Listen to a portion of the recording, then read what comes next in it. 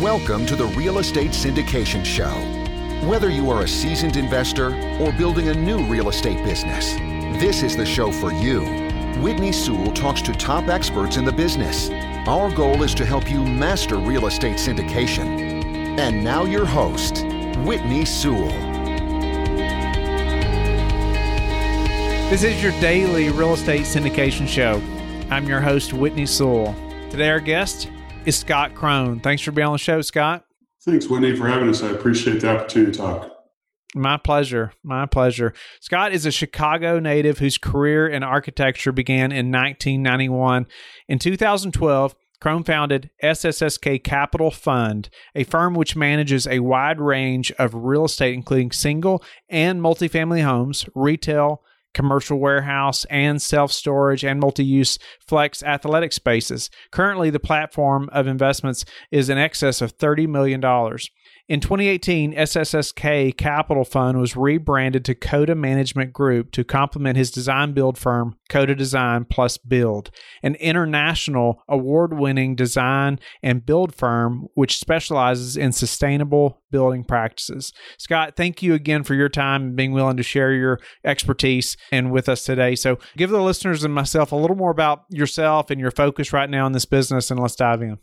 Well, again, thanks for having us. I appreciate it. So currently, we have two firms, as you mentioned, Coda Design Build and Coda Management Group. And Coda Design Build is predominantly our retail company where clients hire us to do design, build, and development for them. So we just finished working on our fifth church where we helped the church acquire the property, go through the zoning. We got them the financing, and then we designed it and built it for them. And then on our investment side is Coda Management Group, where we are taking underperforming commercial buildings and converting them into self-storage facilities, predominantly in rural areas throughout the Midwest. I think it's a very unique skill. I guess it's becoming somewhat more popular now, but it's not something I think we've talked about on the show. And with the large buildings in places where it's like sometimes they can't find tenants now, or maybe older buildings, it seems like maybe that's a great option, but I'm looking forward to getting your expertise. So could we just dive into some of the things you all are doing as far as converting underperforming buildings to self-storage, and maybe walk us through an example or a process of what that looks like? So what it looks like is each market is based upon a 3 to 5 mile radius. And so we're very specific about where we are looking. Right now, we're looking in the Midwest because we like the combination of there are areas that are in need of it. So predominantly, if you look at the East Coast, the South, and the West Coast, those areas of the country have a high volume or a high market of self-storage already. So we're looking at underserved markets. And there are in the urban areas, there are buildings that are large, between 70 and 100,000 square feet, that are not being fully utilized. And so we can come in and reposition them. It's a green concept rather than tearing down a building. We can reposition it and improve it, raise the level of green efficiency, and convert it into self-storage. And we like that because in the Midwest, there's a lot of opportunities with opportunity zones, where they're looking to encourage development, as well as PACE financing, which is another tool that we can use to enhance our capital stack. You mentioned like the size of the building. If we're thinking about trying to look into something like this, what size of building is going to be, you say too small, or it needs to be this big or bigger? What are you looking for? Like 40,000 square feet would be too small. So what we're looking for is between 70 and 100,000 square feet. That's the most optimal for us.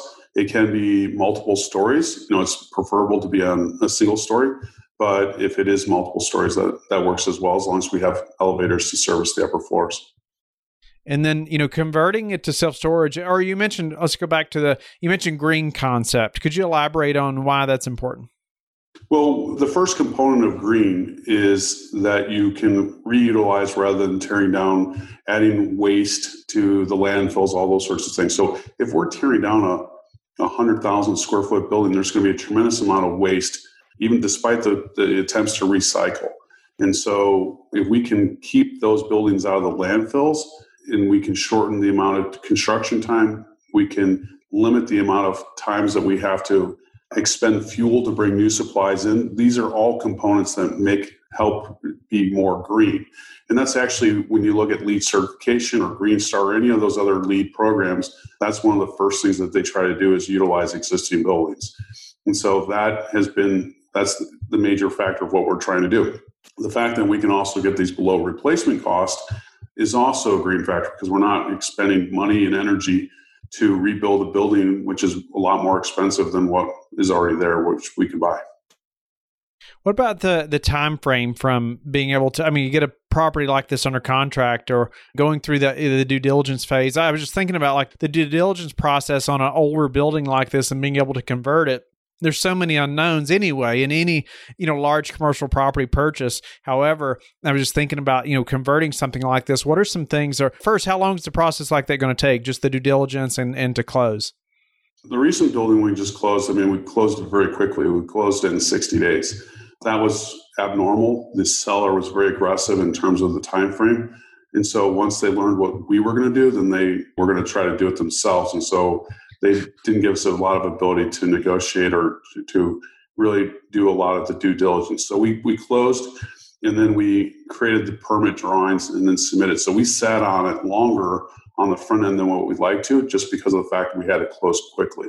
But typically, due diligence is about 90 days. And then once you get past that, another 30 or 60 days to close, depending on the financing. And then we have to submit for the building permit. So that process, can take a couple months, or it can take quite a while depending on the municipality, and then about 9 months to build it out. So how long till a property like this is going to cash flow? It will cash flow in terms of operations after 11 to 12 months. From debt service perspective, it will be another year after that. Okay. And tell me about the type of financing that you all would have to have on something like this. Well, the last couple of projects that we've done with PACE, or we're trying to do currently with one project right now with PACE, it's qualified for PACE. So we're in the process of getting that done through the local municipality. And then we just have traditional debt financing with the local lender. Okay. And what is PACE? PACE is through the Department of Energy. It is a federal program that is implemented by the states where they're looking to reduce the carbon footprint and increase the energy efficiency of buildings. And so if you have your building evaluated and you can show that you can increase the level of efficiency in a building, the improvements are financed through the property taxes. So a special assessment is applied to the property taxes. And so you can either go through the local port authority or private PACE funders, where they create a debt structure that is amortized over the lifespan of the improvement, and the amortization schedule is applied to the property taxes. So you pay twice a year, and lenders view it as not as a debt structure, they view it as equity, because the cost is above the line item. It's part of the NOI. And so it's part of the property taxes. And so there's only one lien on the property, which is the first, and the PACE instrument is not liened on the property other than the taxes. So why go into the underperforming buildings and self-storage? Why not, multifamily or original self-storage, or what is it about that niche? Well, I was in multifamily. I began in multifamily. My master's thesis was a 400 residential unit development on 50 acres that was close to $100 million, if not exceeding $100 million in revenue. And so, the first part of my career for the first, 6 to 8 years was all in multifamily. And then after the crash, I also began buying distressed apartments.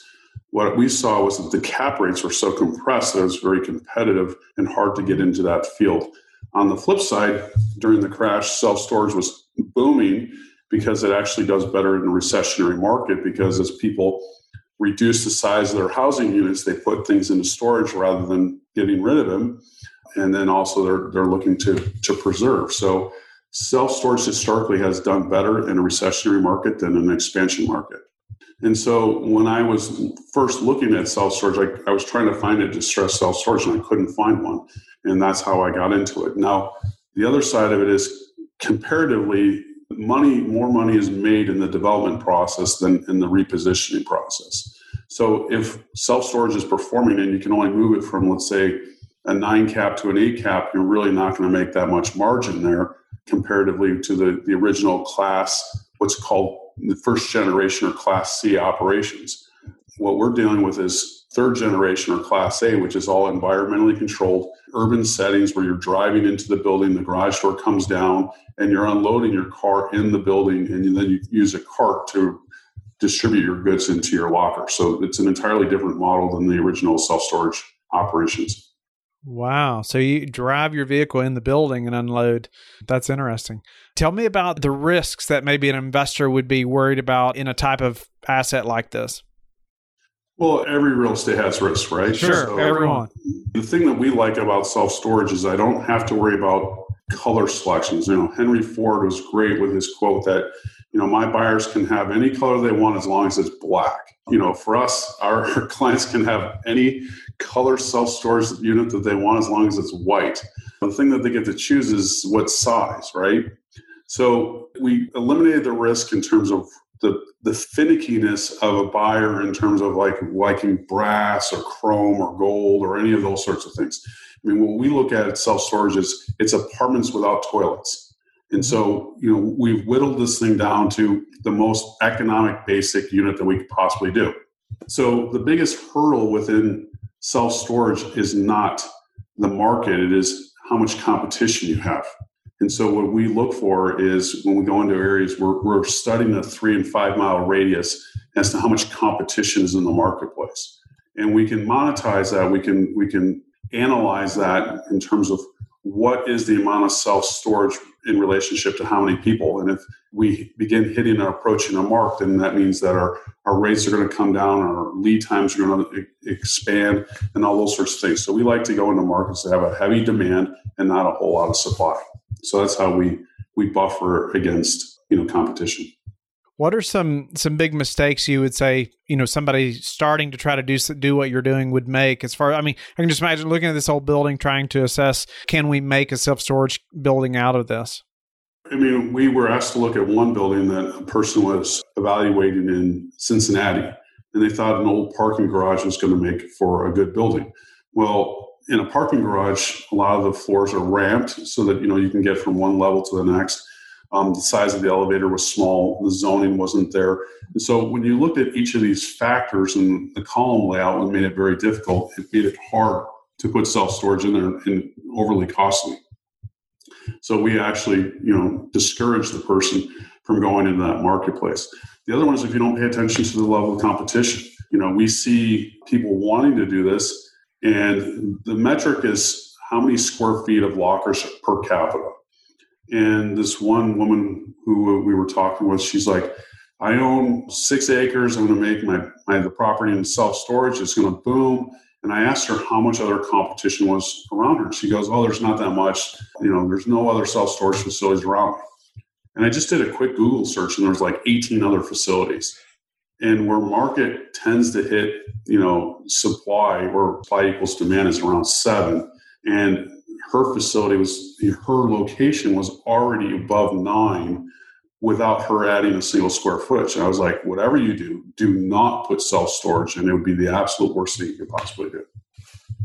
Wow. So ultimately, not knowing your market, not knowing your competition. Absolutely. Wow. Okay. So what about return structure for, or how you're structuring these deals with investors? That's the other area of creativity that we like to bring to the table, is that we're looking at different ways in which we can increase the yield for our investors, which is either through historic tax credits, which we've done on one property. We've also utilized the opportunity zones as well as PACE financing. So these 3 different components are ways in which we've been able to increase the yield for our investors while not increasing the level of risk. And so, we see that as much as the creative structure as how we find the property or design or lay it out. And you are in Chicago, but tell me, are there certain parts of the country you're focused in other than, I know you said Midwest, but are there certain states or cities and maybe why you like those areas? Well, right now we're in Wisconsin, Illinois, and Ohio, and we're looking in Kentucky, Michigan, and surprisingly, we found this little sliver perhaps in North Carolina that we're evaluating. But those are the markets that we're considering. We've looked at Indiana, we've looked at St. Louis, the Missouri areas, we've looked at Iowa. It's just a matter of if we can find the right conditions to make it worthwhile. And then locating a property like that, are you going to find a broker usually that has a property like that listed, or is this going to be something that's like, this building's been vacant for 20 years and we just got to locate the owner? Both. Some have been on the market that we've identified, and others have been off market where we've had local people reach out to the existing owner and say, would you consider selling? And so we've done both, and both processes have been successful for us. And so when we are working with brokers, it's pretty easy to eliminate things right off the bat, just in terms of size, in terms of, the layout, the proximity, those sorts of things. So we can go through those lists pretty quickly. We have worked with a great broker in Ohio that has found off-market properties for us that has done very well for us. And so he's now actually looking in the Michigan area, and he just knocks on doors and talks with people to see what's out there. So, Scott, you've done so much in the real estate. I mean, you talked about either multifamily and now you're in numerous different things we discussed, but as far as different asset classes, and now, this seems very niche, and it's really neat. I'm very intrigued by your all's business model, but what's been the hardest part of this real estate business for you? Well, I think when you're beginning, the hardest part is getting people to believe in you and what you're doing. Fortunately, my background taught me a lot in a short amount of time. I began the process when I was 21 getting my master's. And so by 24, I was running a 40-unit, $25 million project with two other people for the company I used to work for, in addition to the larger project as well. And so, I had a lot of experience in a very short amount of time. But even when I began my own firm, I had to overcome the obstacles or questions of, do you know what you're doing? Are you sure you're going to be able to get this thing done? And granted, I was 28 and I probably looked like I was 18. And, I still get carded despite the fact that I have far less hair than I do now. So, I had far less hair now than I did then. And so the biggest thing is just getting people to understand and believe in what you're doing. And you have to build that track record. You have to build that record of what you've been doing. And that has always been the hardest thing in terms of, if we first went into single family and then we got into mixed use and then we got into commercial, it's always the next stage. And fortunately, I've been able to look back and rely upon the things that I have done in the past and continue to build off of that. And I think that's one takeaway for people when they're trying to get into this, is that it's hard to start big. It's easier to start with something that is manageable and then grow from there. Don't be impatient with the process. Yeah, it's hard not to be impatient, hard to be patient. And, that you see this success or so-called success you think everyone else is achieving.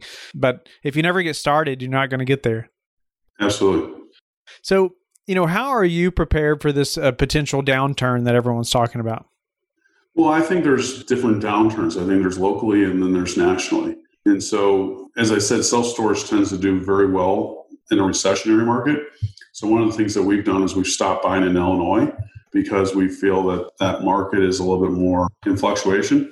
And so that's why we're looking throughout the Midwest. We're also looking at not over leveraging our properties, making sure that there's a healthy level of debt. Before the crash, lenders were giving us like 90% of costs of what we were doing and the extreme leverage on them. We didn't turn one building over to the bank during that period of time. And it was because we saw the market coming and we began to get out of it and we weren't buying. And so those are the things that we look for. We look at the signs. We look at what's happening in the larger scheme, plus also the local markets, and then not overextending ourselves. And so that's the biggest thing we do there. What's a way that you've recently improved your business that we could also apply to ours? Well, we've really begun implementing a tool called the Enneagram within the company, not only within the company, but also with the clients that that we work with, in terms of understanding what their motivation is and how they react and feel and communicate. And so if we can be more effective in understanding where they're coming from, then we can alter the way in which we say something so that we can get a more healthy response or a more timely response and create a better relationship. And so those are the things that we've been doing in the office, plus as well as working with our clients. What was the name of that tool, or what was that? The tool is called the Enneagram. It was developed by these 4th century monks. And there's a couple books written by them. One's called The Road Back to You, and then the other one's Sacred Enneagram. And they're both really good books in terms of presenting the concepts and understanding the tools. A book called The Road Back to You. Right. It's by Ian Morgan Krone. It's a different spelling, so I'm not getting any royalties off of it. It's not a relative or anything like that. Awesome. Okay. No, I like looking stuff like that up. So tell me the number one thing that's contributed to your success. I've had people believe in me. From the time that I got into architecture, I had people support me on that road and that path. And then that opened up doors that got me into the company that I was working with. And, they believed in me and put me in a position to succeed and grow. And so even when I started my own company, 28, which is incredibly young to start a company, my first investors really did believe in, after we gave them a 90% rate of return on their investment after the first deal, they said, do it again and don't tell anyone. That's right. I'm going to perhaps be limited by what they want me to do. And so, but throughout that entire process, it's just having a group of core people that do believe in me, and including my wife and my family, and just supportive and backing what we're doing. What's a way that you stand out in your relationship with your investors? Well, we do all three things. We're developers, we do the design, and then we do the build. And so we understand the entire process. And typically you have a lot of developers who then go and hire an architect, who then go and hire a GC. Mm-hmm. And so it's a three triads. But when someone comes to us with a zoning problem, we can answer it. When someone comes to us with a design problem, we can answer it. If someone comes to us with a construction issue, we can deal with it. And so a lot of times when we go into a market, when we have a property under contract and we're finding local contractors to bid out the work, they want to know what the likelihood is that we're going to get the job as the GC. And we explain to them, well, we're also the owner. So you're not competing against 3 other GCs to see if you get this and 5 other subcontractors. We already own the property. We're the builder, and this is how we're going to do it. And so we can streamline that process. And how do you like to give back? Well, our family has been to, I know you've been to Africa, and you've adopted a few kids from Africa. Africa touched our hearts as well. And so we have been involved with a boarding school in Rwanda that was established in response to the genocide. And we took our kids over there to work for 9 days when they were from the ages of like 3 or 4 to, they were like 7 or 8. So we've been involved with that school and that community for a good long period of time. And even just this week, I've been in communication with some of the boys that we met there they're no longer boys, they're young men, and they're developing their own businesses. And so we're still in communication with them. We're still supporting, them in terms of like giving them ideas and business tips, just investing in them as, and it's been a real investment back to us in terms of their involvement, and they're just having them in our lives. So that's one area that we like to do. And then also in our local community, just in investing in different things that our church has been involved with. So those are the main ways in which we get involved. Wow. Well, thanks for sharing that, Scott. I'm grateful for your time, and I've enjoyed, I hope the listeners have enjoyed learning about how you all are converting underperforming buildings to self-storage. I think that's a new one for the show. So grateful for that knowledge that you've shared with us, but tell the listeners how they can get in touch with you and learn more about you. You can look at our webpage. It's CODA, CODA, M as in management, G as in group.com. So that's CODAMG.com. And there's blogs, there's other information that we have out there that you can reference and reach. And then if you click on it, you can also get in touch with us that way. So that's the best way. Don't go yet. Thank you for listening to today's episode. I would love it if you would go to iTunes right now and leave a rating and written review. I want to hear your feedback. It makes a big difference in getting the podcast out there. You can also go to the Real Estate Syndication Show on Facebook so you can connect with me, and we can also receive feedback and your questions there that you want me to answer on the show. Subscribe too so you can get the latest episodes. Lastly, I want to keep you updated. So head over to lifebridgecapital.com and sign up for the newsletter. If you're interested in partnering with me, sign up on the Contact Us page so you can talk to me directly. Have a blessed day, and I will talk to you tomorrow. Thank you for listening to the Real Estate Syndication Show, brought to you by LifeBridge Capital. LifeBridge Capital works with investors nationwide to invest in real estate, while also donating 50% of its profits to assist parents who are committing to adoption. LifeBridge Capital, making a difference, one investor and one child at a time. Connect online at www.lifebridgecapital.com for free material and videos to further your success.